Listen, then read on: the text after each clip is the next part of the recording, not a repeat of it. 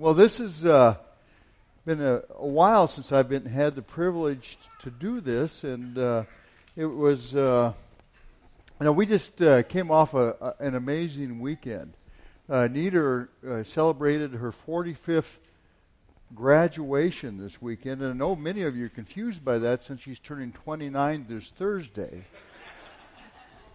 How's that for love, honey? And it's very important that I start with that because that's what the Lord laid on my heart this morning is about, God's love. But, we did have an amazing weekend, and it was, I was struck by all the hard work that this committee did. I love my class, I love my classmates, I love my class reunions, but quite frankly, I had a class of 30. And so when we have our class reunion, we might get 14 classmates there and their spouses, so it's a relatively small group. And, you get together from all walks of life, and you come back together, and things that you had so many things in common with kids in high school, all of a sudden, 45 years later, your lives are separated and apart. You still enjoy getting together, but a lot of times your commonalities aren't the same. So, an hour after your conversation, you're all caught up. But in Nita's class, she was about 226, and I think over the weekend we had, at the gatherings, there were probably 150, 60, how many? Not close. Okay. But a bunch of people anyway. And here you've got this organization, they had a Friday night event, and they had a Saturday morning event, and Saturday afternoon event, and then Saturday night event. Well, anyway, to make a long story short, a lot of preparation goes into this. And, as I prepared for this message, I started pondering this probably a week and a half ago, and I was one of these guys that, Lord laid this message, but, term paper, it's not due till tomorrow, so I can work at least, the night before. And I'm thinking, well, this weekend now, in between times, there'll be lots of time to kind of get this all solidified in my mind. So, but we had a really busy weekend, so I'm going to really rely on the Holy Spirit today to help me through this message. But I think it is a very, very important message. And, you always wonder, too, when you start these things and God's stirring in your heart, well, is this what you really want me to speak, Lord? And really what he wants to do. What came to me, the title of my message is, How Strong is God's Love in Your Life? We throw the terminology, love, love, love, all you need is love, the old Beatles song for those of you that have a little gray hair and remember that. But what really is love, and how strong is love in your life, and what does it all really mean? This is what kept on stirring in my heart, and as I was preparing for this message and pondering on this, and have you ever wondered how strong God's love is in your life, and really how big God's love is? I mean, what does it really mean? I mean, we throw love around in today's society pretty casually. Everything you read, everything you see, and I remember Brian and Mindy teaching on, the Love and Respect series, where, psychologists have shown and Christian authors have shown that, what women need is love, what men desire is respect. And that's kind of how we function together. But it was really interesting. One of my favorite evangelical leaders, preachers, evangelists today is John Hagee. And so as I was pondering this message and wondering if I was on the right track, he always puts out a daily devotion. So I got to read that to you this morning because this is what came in my email box this morning in the Daily Truth. And it starts out with the scripture, For God so loved the world that he gave his only begotten Son, that whoever believes in him should not perish but have everlasting life. And I'm just going to go ahead and read this to you if you don't mind, just bear with me. Jesus loves you so much, he gave his life to redeem you from the gutters of sin. What is love? Love is not the same as emotion. Love begins with an act of your will. But young people come into my office for counseling before marriage, and they'll say things like, I am so in love. when I see him, I can't catch my breath, and my face turns red. John Hagee, being the captain of sarcasm, says, that's not love, that's asthma, I tell him.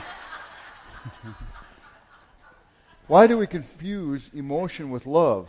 Hollywood helps sell that idea. Even worse, when Hollywood tries to talk about God's love, somebody up there likes me, you'll hear them say in movies. Let's get something straight. Nobody up there likes you. No one in heaven, not God the Father, not Jesus Christ, not the Holy Spirit. Nobody in heaven likes you. You like your car, you like your dog, you like your golf clubs. Sometimes, Mike, sometimes we don't. But God doesn't like you. He loves you. God doesn't like you. He loves you. God does not love you because you deserve it. He does not love you because you've earned it. God loves you because God is love. Love is his nature, and he cannot restrain himself from loving you. It is the very nature of God to love the unlovable. He loved you when you were unlovable. He loved when you were covered with the stench of sin. His heart was broken for you. In your despicable condition, God loved you so much that he sent his only Son to die for you. Even if no one on the face of this earth loves you, rejoice and be glad because God loves you. I don't really think I have to go any farther. I mean, that could be the end of the message today. But you're not that lucky, so I'm going to keep on going. But you know, isn't that the truth? I mean, God, you know, he doesn't like us. He loves us, and it's with a powerful love. Well, before I go any further, I'd just like to open with a prayer and submit this to him.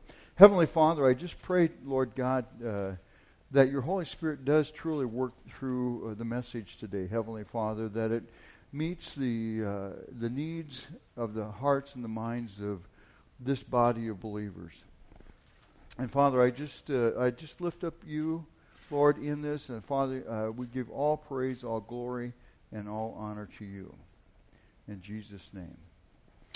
Well, as I started out, one of the things I was really struck about was the work that went into that class reunion this weekend. I mean, you know, it was great. You know, we were able to go, and we were just able to enjoy it. And I know that if Nita doesn't mind sharing, you know, she was questioning some of the events. Well, do I really want to participate? Do I not want to participate? And at the end, you know, she made the decision to participate in everything. And I think she didn't regret any one of those things that she participated in, and it was a real blast. And I was thinking to myself, I said, you know, if I was on that committee and I did all this work for all this organizing and nobody showed up, how terrible would that be? How terrible would that be? I mean, these people had to work their tails off. And then I got thinking about this morning, watching the worship team. I got thinking about how much work it was to prepare this message this week, and wondering about, you know, are we on the right track? And I got thinking about all the other things that are going on, Mustard Seed Kids, the Sunday school classes, all these different things that all the servants behind the scenes take part of and do every day. And what a demonstration of God's love. Because that's what God's love really is. It's really serving one another. And I am so far off my notes here. But you know, isn't that the truth? I mean, you see this, and you know, you just think about, Mike was telling me about, and believe me, I'm preaching to myself on this one, but tell me about pre-service prayer this morning.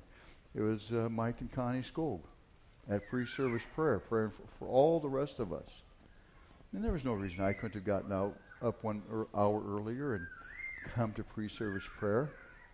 You know, if we really truly believe prayer is important, and prayer is one of those things that builds the body and sustains us and answers us, and we have difficulties and we've got trials and we've got tribulations, we know that prayer is a very basic foundation. Should we not love one another enough? You know, we should all be there. And believe me, I haven't been to a pre-service prayer for... Do you have that marked down, Mike, anywhere? Yes, I do. Thank you. Nervous up here. So, but it's that serving that is really truly an act. So, well, what is love? What is? I mean, I think that's the first question that we really have to understand. What truly is love? Is it just this emotion and we fall in love but really love is much deeper than that, and there's a difference between the way the world loves and the way that God loves. There's a real deep commitment to us the way God loves us. So I'd like just to read 1 John 4:7-8. Beloved, let us love one another, for God, the love of God, and everyone who is born of God and knows God. He who does not love does not know God, for God is love. In this love of God was manifested toward us, that God sent his only begotten Son into the world that we may live through him. Ultimate sacrifice and service. Can you imagine sending one of your children to be a sacrifice to all the rest of the world that is steeped in sin and undeserving and not worthy, and et cetera, et cetera, et cetera? I mean, that gives us the real first picture of God's love. Yet while we are in our sin, he sent his Son to do what? To die on our behalf. I mean, ultimate sin. I mean, the ultimate service of love. 1 Corinthians 13:4-7. Love suffers long and is kind. Love does not envy. It does not parade itself. It's not puffed up. It does not behave rudely. It does not seek its own. Is not provoked. Thinks no evil. Does not rejoice in iniquity, but rejoices in truth. Bears all things. Believes all things. Hopes all things. And endures all things. When you really think about love and what it truly means, and I mean, this is why I think we have to spend so much time pondering on it, because I think in our society, I think we would all recognize and realize that, everyday advertising, things in the media, things how we sell product, how we're trained, it's all about self-satisfaction. I deserve this. I want this. I should have this. It's not fair that I don't have this. This is, I mean, if you look at how love of the world really is, it's all self-fulfilling, it's self-gratification. It's not concerned about our brothers, our sisters, our wives, our husbands, our parents, etc. It's more about a self-serving love to ourselves. And is there any wonder we have so many issues and so many problems in this world? Because everybody's seeking self-satisfaction. Now, don't get me wrong. I don't think that there's a part of us that surely we have to be satisfied, we have to be happy, we have to. But I think the difference is that the godly love, and if we truly are submitted and seeking God first, then those things that are manifested in us will be serving one another, and we'll find our happiness, our joy, our peace, and all those things in in those things. So the next question I really have is, or I want to emphasize one more thing, but love rejoices in the truth. It bears all things, believes all things, hopes all things, and endures all things. Love is a real positive thing in serving one another. And how strong is God's love? How strong is God's love in us? And what does the Word say about the strength of His love? Well, in the Song of Solomon, chapter 8, verse 6 and 7, set me a seal upon your heart as a seal upon your arm, for love is as strong as death. Many waters cannot quench love, nor floods drown it out. 1 John 3, 1 through 3, behold, what manner In other words, how great is the love of the Father has bestowed on us, that we should be called children of God. Therefore the world does not know us because it did not know him. Beloved, now we are children of God, and it has been yet revealed what we shall be. But know that when he is revealed, we'll be like him, for we shall see him as he is. And everyone who has this hope in him purifies himself, just as he is pure. Amazing. I have always been amazed by this, that God loves us so much that not only are we not slaves to sin anymore, not only are we not just servants of the Most High God, imagine that he calls us children.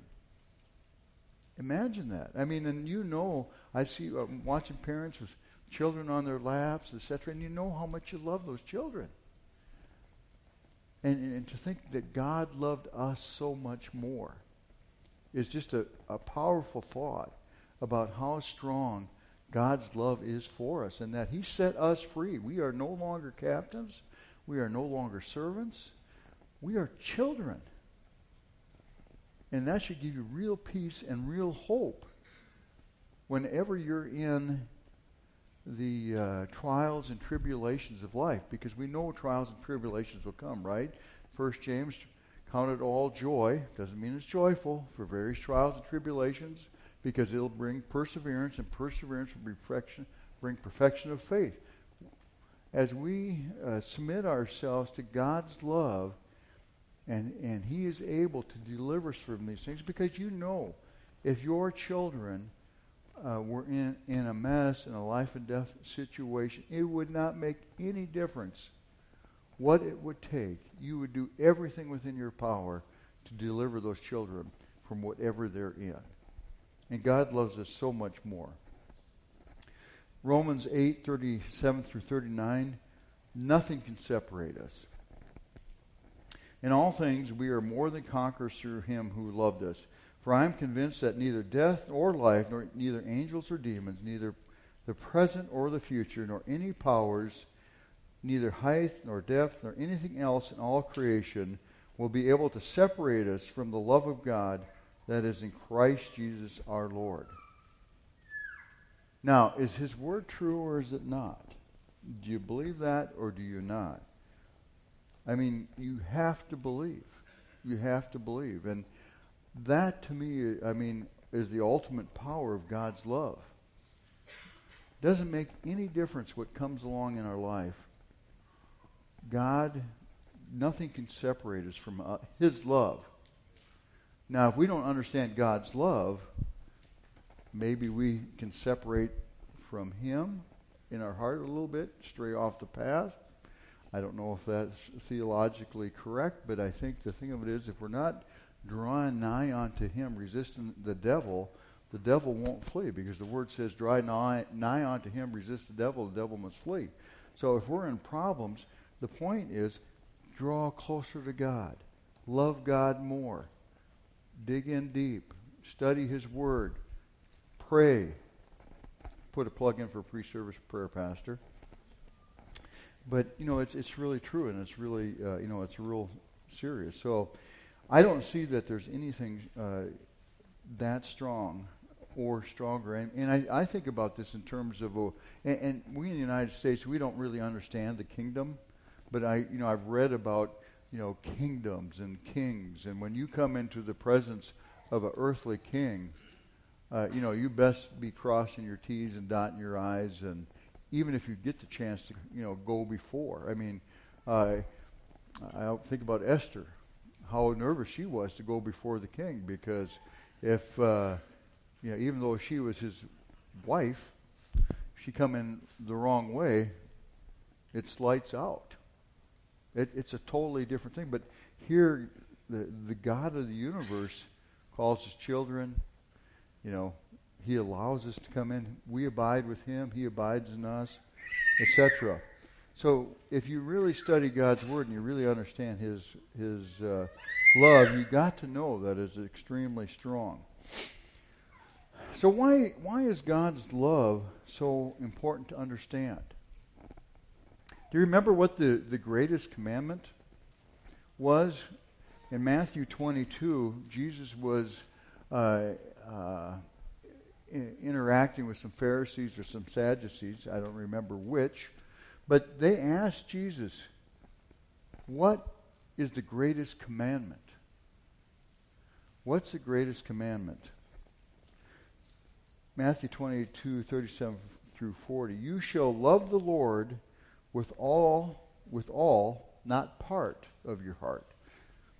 You shall love the Lord with all your heart, with all your soul, with all your mind, and Mark adds, with all your strength. So, with all, not part, your heart, which is your control center, your self-conscious life, your soul, and your bodily strength as well.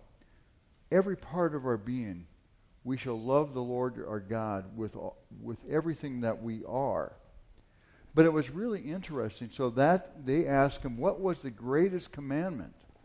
And this next part, I think, is the heart of the matter that I really want to bring out, because it has everything to do with our relationships with one another. And Jesus said, and this is the first and greatest commandment. Oh, and by the way, a commandment is not an option. He's not an option. He didn't say, well, you maybe, here's an option for you. You can maybe love, you can maybe not love. No, he commanded.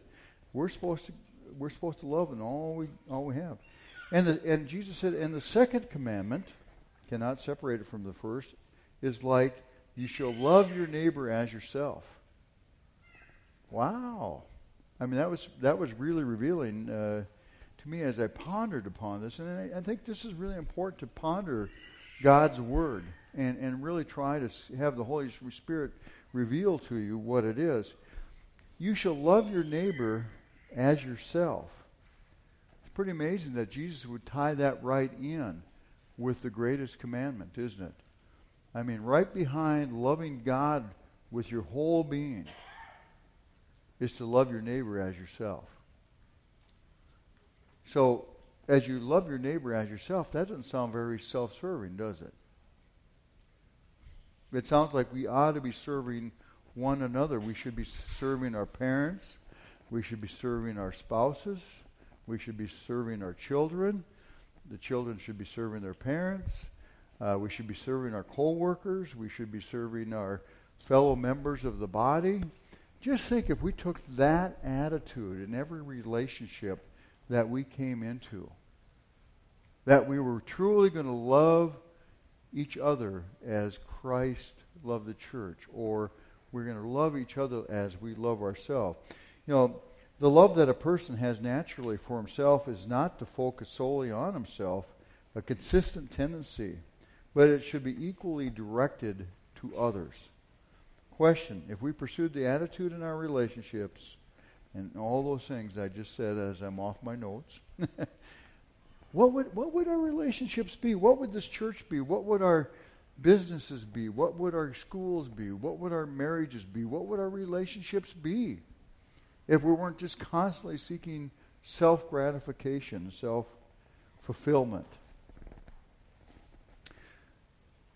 On these two commandments hang all the laws and the prophets. This was the debate of the day. In Jesus' time, Jesus summarized basically that the Old Testament develops and amplifies these 2 points: love for God and love for others, made in God's image. No other commandment is greater than these two, because the wholehearted love of God and one's love for his neighbor is the substance of the law and the prophets. If we fulfill these 2 commandments, we fulfill all others. And I think that's the thing. The point here is, why were these 2 the greatest? Because if we fulfill these 2, we fulfill all others. If we walk in this type of God's love, everything would be fulfilled. Can you imagine the relationships and the heartaches and all these things that would be taken care of? And I'm not saying that this is necessarily an easy task, especially when you're in a relationship where you've been wronged or this or that. I mean, there are things that happen, but that's still, as a believer, no excuse, is it?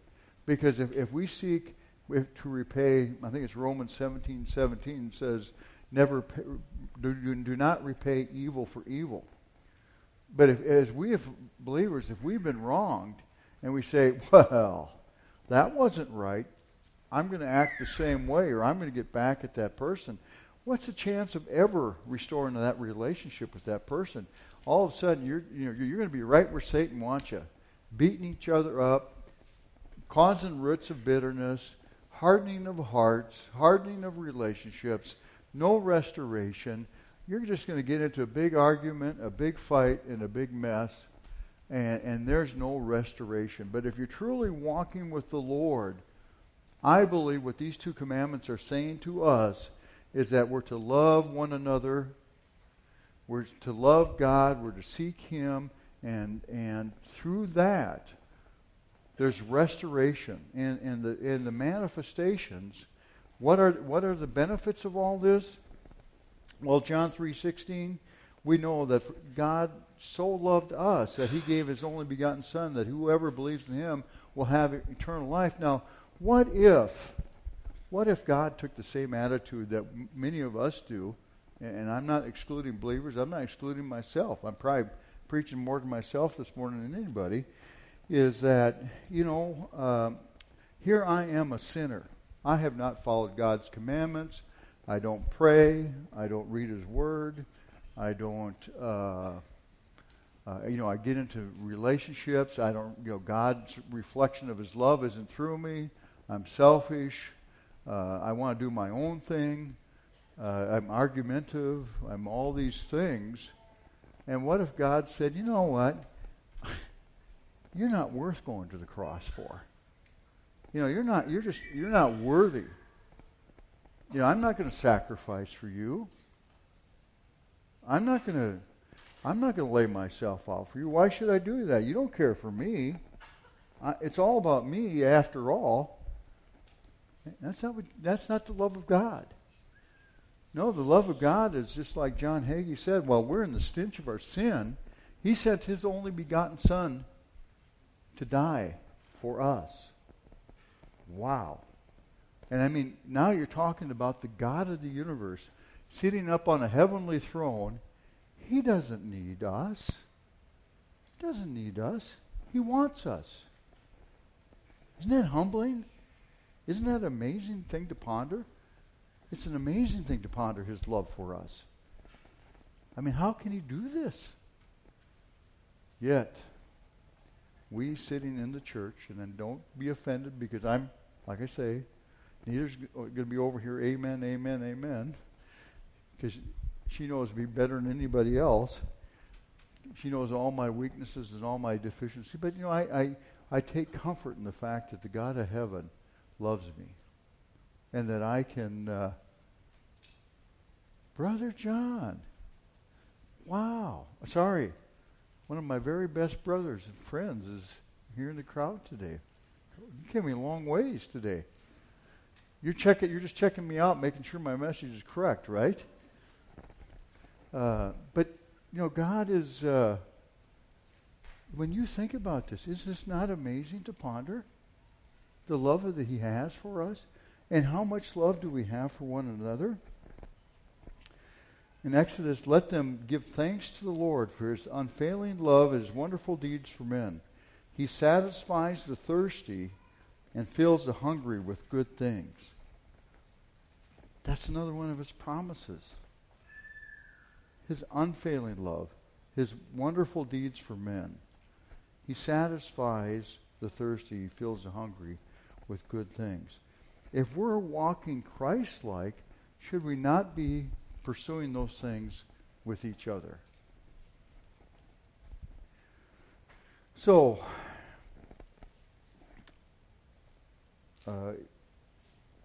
these are, some of the benefits, and I was going to start, but I think I'm going to reverse this. I actually, there is an opposite to all of God's love, right? After all, there is an enemy. and his name is Satan. John 10:10, Satan comes to kill, steal, and destroy. Christ came to give us life and give it to us abundantly. Jesus wants us to have an abundant, love-fulfilled life. Joy, peace, patience.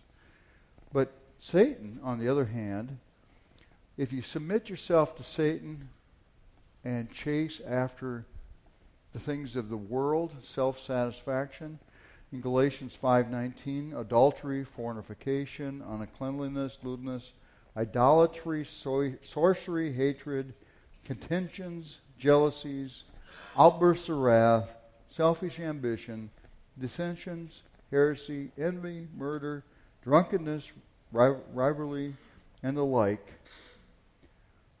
That's what you get when you fall out of the pursuit of God's love and pursue the love of Satan.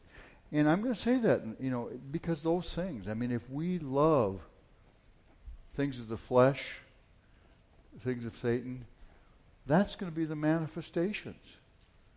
And I think it's Deuteronomy says, 25, I believe, choose light, life, or choose darkness, death. But God gives us, in Galatians 5:22, freedom, confidence, joy. And I put freedom and confidence in there, but because it's love, joy, peace, patience, long-suffering, kindness, goodness, faithfulness, gentleness, self-control. Freedom and confidence comes as you pursue God. He sets us free. When we're full of His joy, and we know that we're serving the God of heaven, and He's got our back, and no matter what comes along, no matter what trial, no matter what tribulation, no matter what things going on in our life, you know what? We can weather the storm because we can persevere. Because we know that He's going to deliver us out of those things. Now, our life may look different, but the peace, really the whole manifestation of God's love is peace in our heart and our mind. It's not whether we got a new boat or a new car or new whatever. It's the peace of God that surpasses all understanding. That's the fulfillment of His love in our life.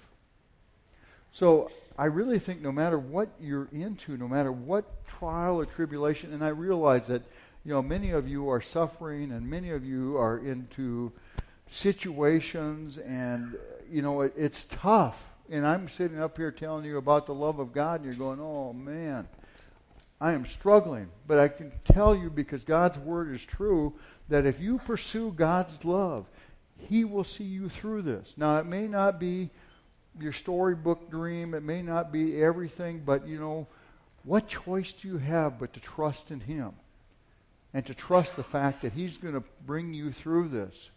And if you're in a bad relationship, love that other person anyway. If you're having trouble with a coworker, love them anyway, because I believe that's what you're commanded to do by the Word of God, is to love one another as you love yourself. No matter what or how they're treating you.